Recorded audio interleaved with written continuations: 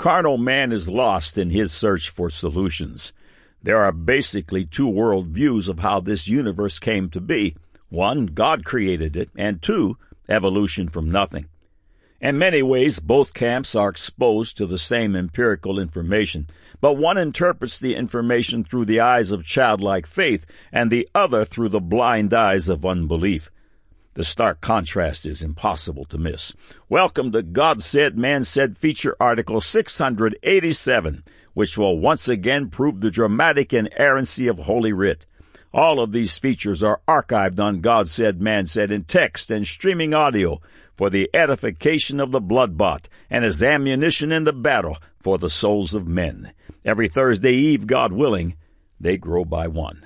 Thank you for coming today. May God's face shine upon you with light and truth.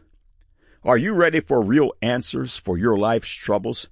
Have you been born again, as Jesus declares in John 3:3? Would you like today to be the beginning of a brand new life full of grace and truth and free of all sin and shame? It's just one decision away. Click on the Further with Jesus for childlike instructions and immediate entry into the kingdom of God. Now for today's subject. God said, Genesis 1, verses 26 and 27, "And God said, Let us make man in our image, after our likeness, and let them have dominion over the fish of the sea, and over the fowl of the air, and over the cattle, and over all the earth, and over every creeping thing that creepeth upon the earth. So God created man in his own image. In the image of God created he him, male and female created he them. God said, Genesis 2:19, And out of the ground the Lord God formed every beast of the field, and every fowl of the air, and brought them unto Adam, to see what he would call them. And whatsoever Adam called every living creature, that was the name thereof. God said, Genesis 5:1 and 2, This is the book of the generations of Adam. In the day that God created man, in the likeness of God made he him, male and female created he them, and blessed them, and called their name Adam, in the day when they were created. Man said, When man first evolved from the primordial slime, he was a stupid, grunting, hunter-gatherer caveman, and over vast amounts of time he evolved into what he is today. Now the record. When God's word is rejected, the results are always devastating. To those looking for proof, it should end right here with the results. The principle is simple. Every commandment and pronouncement of God is the truth, and inherent within each is a blessing or a curse. Those who embrace the commandment reap the blessing of doing the right thing. Those who reject the commandment reap the curse of doing the wrong thing. If you are really looking for proof, stop right here. Since the fall in the Garden of Eden, everything is degrading on its way to the end. Science knows this phenomenon as the second law of thermodynamics.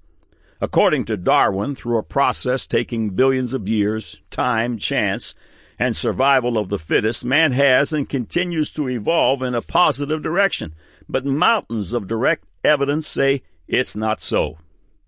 The terribly jaded descriptor, hunter-gatherer, depicting the scraggly, grunting caveman finally walking on the earth's stage as an intelligent, sophisticated man, is simply the opposite of what the evidence demonstrates. Several paragraphs from the God Said, Man Said feature, Dumb and Dumber, and 6,000 Years follow. One of the most ridiculed and maligned teachings of the Bible is the concept of a 6,000-year-old earth. Among confessing Christians, doubt abounds here. But why? Has science proved, not theorized, but proved the earth and the universe to be billions of years old? The short answer is no. There are over 100 scientific measurements that declare a young earth. God Said, Man Said has published over 40 features that certify a young earth that fits the parameters of God's Word. Truly, there should be no doubt concerning this matter. The headline in the December 29, 2012 issue of Science News reads, Human Diversity's Recent Explosion. The subhead reads, Most genetic variation came about in the last 5,000 years. The more science looks into the invisible, the more the facts shout yes to God's Holy Bible. Keep in mind that God is invisible, and he created all out of that which is invisible just over 6,000 years ago. Now consider this headline from May 2013 issue of Acts and Facts. Is mankind getting dumber? Several paragraphs written by science writer Brian Thomas follow. Do today's children have lower IQs than yesterday's? Yes, according to measurements of intellectual and emotional strength gathered from different countries and contexts. The results show the same basic decline and resist the notion that public or other forms of education are to blame. Could the cause instead lie within? Stanford University professor Gerald Crabtree thinks so. He published a pair of essays in the journals Trends in Genetics, citing new discoveries that show why the human intellect is surprisingly fragile. This biblical, creation-friendly notion didn't sit well with the authors of a rebuttal paper, who countered that the human intellect is robust. What lies at the heart of this disagreement? Bad science or bad assumptions? Crabtree identified two fundamental processes as the main culprit. First, human intelligence uses neurons, and these cells can only function properly if their genes stay in top shape. Second, these genes are susceptible to degradation. This loss of organization occurs continually as mutations slowly, irreversibly garble genes, and the resulting errors pile up and are not corrected. Each new generation accrues about 60 new mutations to the gene-coding DNA regions of the human genome. Crabtree applied this rate to calculate that every 20 to 50 generations, we should sustain a mutation in one copy of one of our many ID genes. As a result, in the past 3,000 years, about 120 generations, each of us should have accumulated at the very least 2.5 to 6 mutations in ID genes.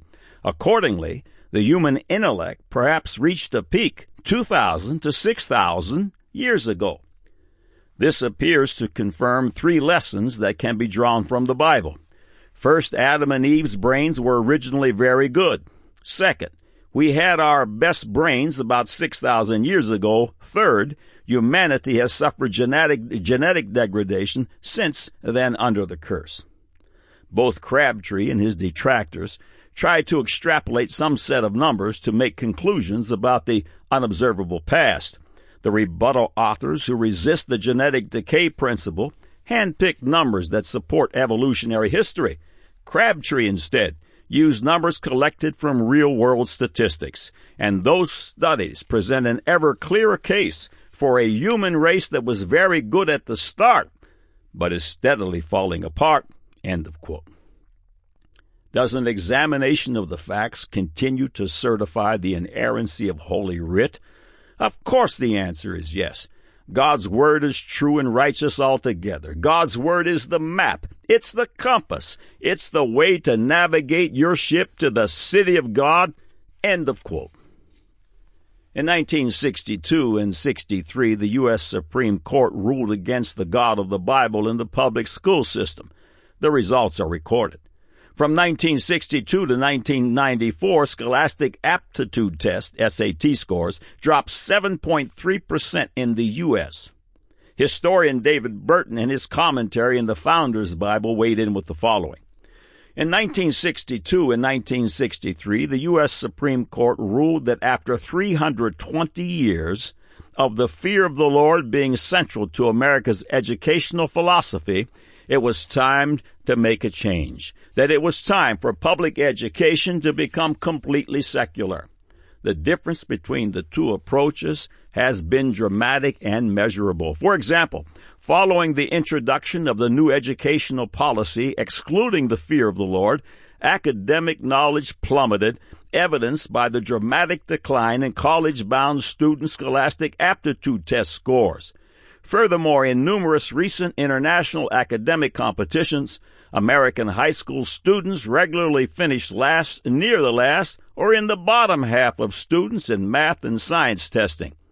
In fact, one recent international testing found that although American elementary students performed above average when compared with their peers in other nations, junior high school students performed only at average, and American high school students finished at the bottom well below average.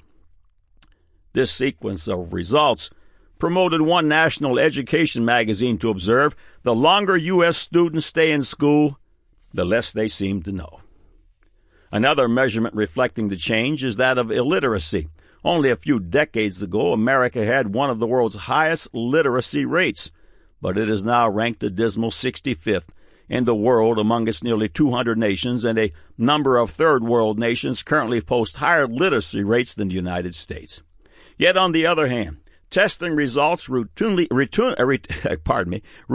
demonstrate that students who participate in faith-based education, whether in home, Christian, or parochial schools, score several grade levels higher than their counterparts in public schools on the same academic test, regardless of demographic locations or socioeconomic stratas. And those students also score 40 points or more higher on the SAT, end of quote. With the exception of what is recorded in the Bible, we have very little knowledge of the level of man's intellectual abilities before the Noahic Ark, but you can be sure they were substantial. Adam and Eve were created in the image and likeness of God, and according to Stanford University professor Gerald Crabtree, it's been downhill ever since. Following, you'll find several paragraphs lifted from Jackson Hole Bible College's 2012 book, The Genius of Ancient Man, Evolution's Nightmare.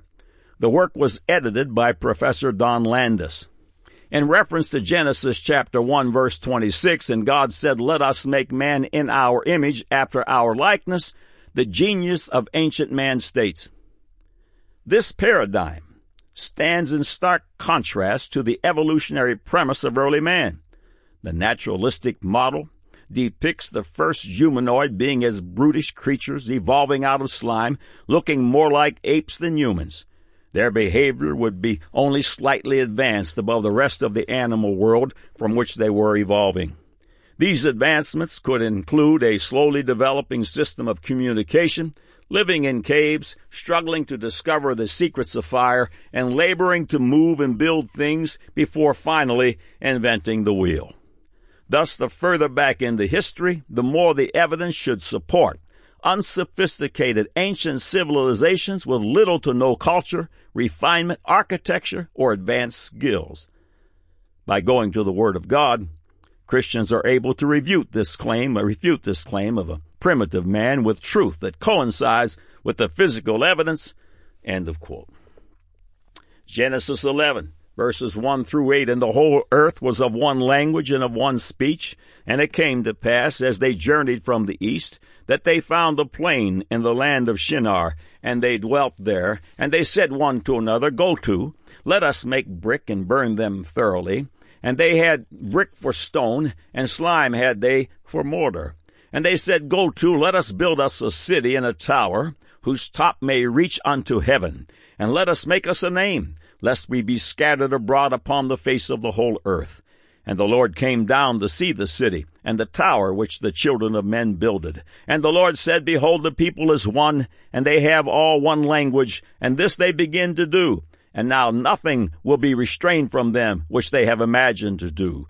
Go to, let us go down now, and there confound their language, that they may not understand one another's speech. So God scattered them abroad from thence upon the face of all the earth, and they left off to build the city. All of mankind was scattered abroad, but their rebellious aspirations to reach unto heaven did not die. Again, from the genius of ancient man. These ideas were embedded in their being. It would not occur overnight, however. As the new civilizations grew in population and strength, they would begin to build again, and they did. The various groups built their towers, pyramids, and mounds wherever they went, all linked to their foundation at Babel. As such, today there is evidence of towers built all around the world, and a religious system of stargazing, and the attempt to get to the heavens deeply entrenched in many cultures. The data proving commonalities of architecture and religion of early man is overwhelming. The extent of worldwide evidence and magnitude of data confirming the text of Scripture must be made known. Without a doubt, the facts confirm that at the dispersion of Babel, Men took their new religion and goals worldwide, resulting in the similarities found today." End of quote. Following, you'll find miscellaneous paragraphs from the genius of ancient man that defy the caveman to scientist paradigm. An extremely advanced and perplexing artifact that charted the heavens and kept time is the Antikythera mechanism found in 1900 in the wreckage from a 2nd century BC Roman merchant ship. It is probably the most scientifically advanced artifact of the ancient world. The mechanism, about the size of a shoebox, is believed to be a mechanical computing device at least 2,000 years old. 30 of its original bronze gears are still intact, with the total number suggested to be 37. It is extremely complex, able to predict the movements of the sun, moon, the 12 signs of the zodiac, and possibly the 5 planets then known to the Greeks. It tracked the Saros, Metonic, and Calyptic cycles. Apparently, it also tracked the 4-year cycle of the Olympic Games so the people would know which games were being played each year. It wasn't until the 17th century clocks that had anything in comparison were made. More evidence of ancient man's intelligence comes from the architecture and construction of their structures. Not only are there similar styles seen around the world, but there's also a puzzling lack of tools around these amazingly advanced buildings. This leaves researchers scrambling to theorize how the builders created such fascinating monuments. Many of the impressive buildings are made up of huge stones with very little evidence testifying of how the ancient people fitted them into place. Such megalithic stones can be found all over, from the pyramids of Egypt to the stone circles of Britain to the Mayo of Easter Island in the middle of the Pacific Ocean. Many unexplainable examples found in Peru have odd polygon shapes fitted precisely together like puzzle pieces, with no mortar in between. Still more interestingly, many underwater cities have been discovered with the same megalithic construction. More of these megalithic projects are thought to have been completed around the same time, commonly dated to around 2,000 years before Christ. Experts are baffled that thousands of years after construction, the joints are still precise and the cracks haven't weathered, but rather have possibly become a better fit. Currently, most of the cracks are so thin that you can't slide a credit card into them. The structures are so stable, in fact, that people throughout history have built upon them because they have passed the test of time. Yet even with so many well-preserved examples to study, scientists have not found a way to explain how the ancients accomplished such feats. Of course, working from an evolutionary timeline, the level of technology and skill needed doesn't fit their paradigm. Therefore, making construction was difficult to explain. Christopher Dunn, a master craftsman and skilled machinist, has done extensive hands-on research on the pyramids of Egypt, and he points to evidence of machine-worked artifacts as well as that of high-velocity drills, saws, and industrial-quality lathes. Many of his findings show techniques that have only recently been discovered. Another researcher, Sir Flinders Petrie, who died in the middle of the 20th century, spent his whole life studying Egyptian tools.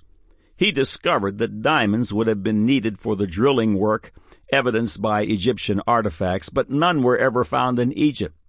Dunn gives further credence to this theory by Petrie and sees evidence for silicon carbide looped wires that are currently used for cutting granite and other hard rocks.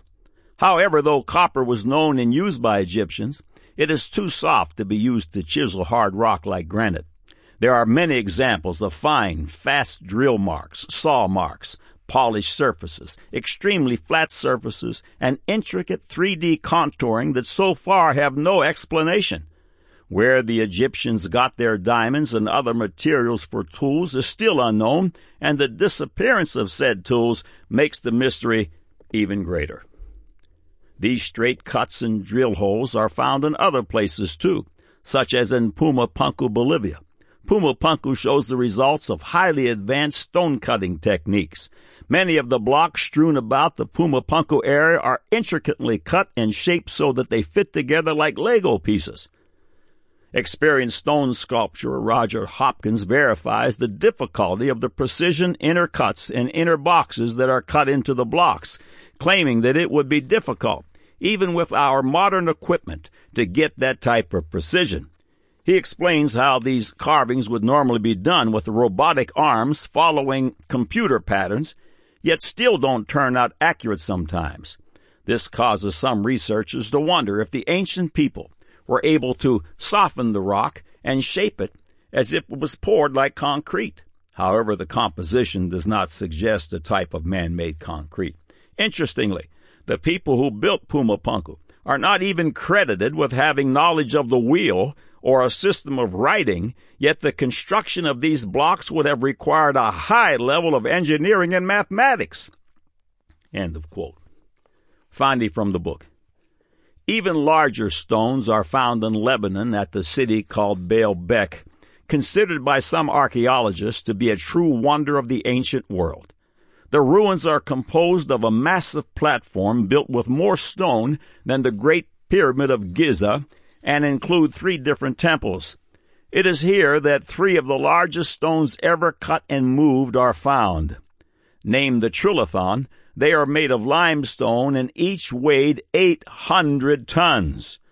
2 even larger ones are found nearby, still attached to the bedrock, but weighing about 1,000 tons each.